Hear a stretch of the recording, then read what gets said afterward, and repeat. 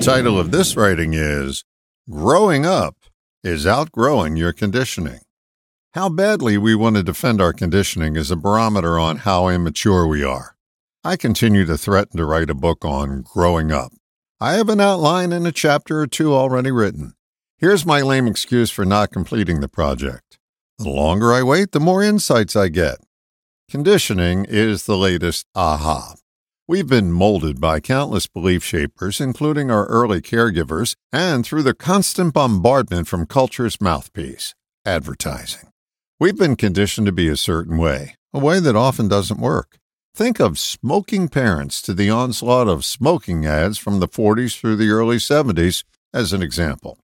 I'm forever grateful to one of my early hypnosis teachers, Barry Beater, for the phrase, outgrow the old way and grow into a new way. What is it we want to outgrow? Our conditioning is the answer.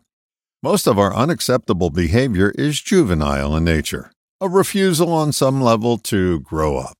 You know you've met an immature person if you ever hear any version of this phrase leave their mouth. That's just the way I am. No, that's just the way you've been conditioned is a more accurate answer, one that has a chance of giving you a glimpse of your immaturity and the option to outgrow it. Take a child that's been conditioned to hate another race, religion, or ethnic group. Their rhetoric as an adult seems childish to anyone but them and those conditioned just like them. They'll fight for their false conditioned superior image for a lifetime unless they outgrow it. Outgrowing immaturity gives you a seat at the adult table where what you do is more important than what you say. An inspection of our beliefs is a good place to start. How did we get most of our beliefs? Through conditioning. The real answer is that most of our beliefs are someone else's beliefs that we've been conditioned to believe. Many of those beliefs were ingrained before we even knew what a belief was. Inspect a belief that's not working for you. Even though you've believed it your entire life, the evidence just isn't there to back it up. That's a belief that's not working. Look at it from the angle of conditioning.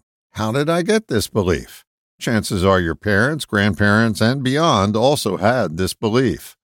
Recognizing a belief in this new light gives you insight and the opportunity to outgrow it. I recently had lunch with someone who's a victim of their own belief. They're struggling financially. What's totally outside of their awareness is this conditioning. There's not enough money to go around. Where the heck did they get that idea?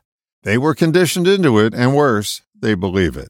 As long as that remains a belief, that struggle's going to continue. Most of our beliefs are well-conditioned myths. The myth buster is recognition.